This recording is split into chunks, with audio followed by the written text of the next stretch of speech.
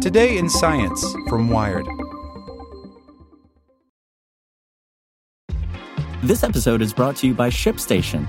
You know, some things take a lot of work, like sending little robots to far-off distant planets. And just as that's challenging, so too is running a successful e-commerce business, especially when there's so much to do. So I want to introduce you all to ShipStation. Now, I love using ShipStation because of its easy-to-use dashboard, which makes managing orders and printing labels a breeze and super smooth. Oh, and the customer service is just out of this world. It's exactly what you need to help grow your business. Sign up for your free 60-day trial at shipstation.com/technews. That's shipstation.com/technews. With the Lucky Land Slots, you can get lucky just about anywhere. This is your captain speaking. We've got clear runway and the weather's fine, but we're just going to circle up here a while and get lucky. No, nothing like that. It's just these cash prizes add up quick. So I suggest you sit back, keep your tray table upright, and start getting lucky. Play for free at LuckyLandSlots.com. Are you feeling lucky? No purchase necessary. Void where prohibited by law. 18+ terms and conditions apply. See website for details. Here's today's spoken edition of Wired. A Law Alone Won't Get California to 100% Green Power by Adam Rogers. Before Californians use an electron, they like to swirl the glass a little, get some nose. You want a whiff of that subatomic particles terroir before pouring it into an air conditioner or a phone. Does it have the musty, planet-destroying aroma of a greenhouse gas appellation, generated perhaps by the burning of coal or oil? Or does our electron have the sprightly insouciance of wind generation or solar? If Governor Jerry Brown signs into law Senate Bill 100, now sitting on his desk, it's still an open question, though the bill has passed both houses of the state's legislature. California will use nothing but cleanly generated carbon-neutral electrons by the year 2045. Those electrons won't be an easy vintage to harvest. After about 15 years of pushing, 30% of California's electricity comes from renewable sources like solar. That's a lot, but also not enough. Another quarter comes from hydropower and nuclear. No greenhouse gases to exacerbate climate change, but other environmental concerns, and the nuclear is getting shut down. And the rest? Natural gas, mostly, plus a little bit of coal.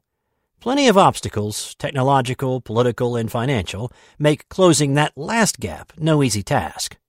I think with California's ingenuity and creative spirit, technologies will be created to meet our emissions target goals, says State Senator Kevin De Leon, who co-authored the new bill and one from 2015 that set similar, lower, sooner standards. That's what happens when you establish these goals. You allow the market forces to drive the capital to create the technological innovations. The argument over whether 100% clean energy is possible has a long pedigree. Stanford engineer Mark Jacobson famously argued in 2015 that it was. But 2 years later, a coterie of other researchers wrote that Jacobson's analysis was critically flawed, and Jacobson sued them for $10 million. He later dropped the lawsuit. A National Renewable Energy Laboratory study says that getting to 80% of American electricity demand is probably possible by 2050, using wind in the Midwest and off the coasts, solar in the Southwest, hydropower in the Northwest and Southeast, and so on. Oh, and as Nathaniel Johnson points out at Grist, environmentalists and activists have long argued over the distinction between renewable, which is primarily solar and wind, and clean, which includes other carbon-neutral but still environmentally problematic sources of juice like dams and nuclear power. The deeper problem is that merely farming the electrons isn't enough. Wind, water, and solar are to greater or lesser extents intermittent, which is to say they don't make electricity all the time, and often don't make it when people need it. Solar doesn't work at night, duh, and hydro makes less power during drought years, which, welcome to the desert of the now. To account for those geographic and temporal imbalances, utilities need to transmit power from places that have it to places that need it, and to store the power for rainy days, figuratively and literally. The two great enablers of more substantial deployment of renewables in California are going to be storage and transmission. says Dan Riker, executive director of the Steyer-Taylor Center for Energy Policy and Finance at Stanford. Offshore wind remains challenging in California because the waters far enough offshore to mitigate visual and marine mammal impacts are very deep. The state is unlikely to build more dams. Geothermal is hard to cite. While battery prices are falling, batteries alone wouldn't provide all the storage the state would need. Other storage technologies might fill the gaps: pumped hydro, compressed air, flywheels, basically anything that changes electricity into some other easier-to-store format and then converts it back again when people need it. Don't get caught up in the view that many of us do, that we have the technology and it ought to be straightforward to get it deployed. That's the bugaboo in energy, Riker says. I spent 3 years at Google, and that was the great distinction between the world of information technology and the world of energy technology. In IT, he says, projects are measured in terms of months and millions of dollars. In energy, it's decades and billions. Complicating things further, the new law would prohibit the state of California from purchasing power from anywhere else that wasn't also carbon neutral. Right now, all the electricity generating facilities in California are privately owned or run by municipal or investor-owned utilities.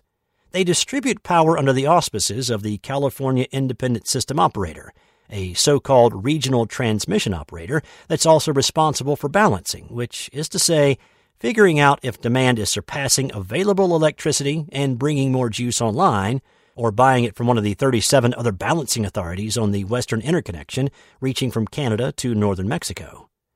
We lean on each other if we need it, but it's not a coordinated day-ahead market like it would be with an integrated regional market, says Ann Gonzalez, a spokesperson for California ISO.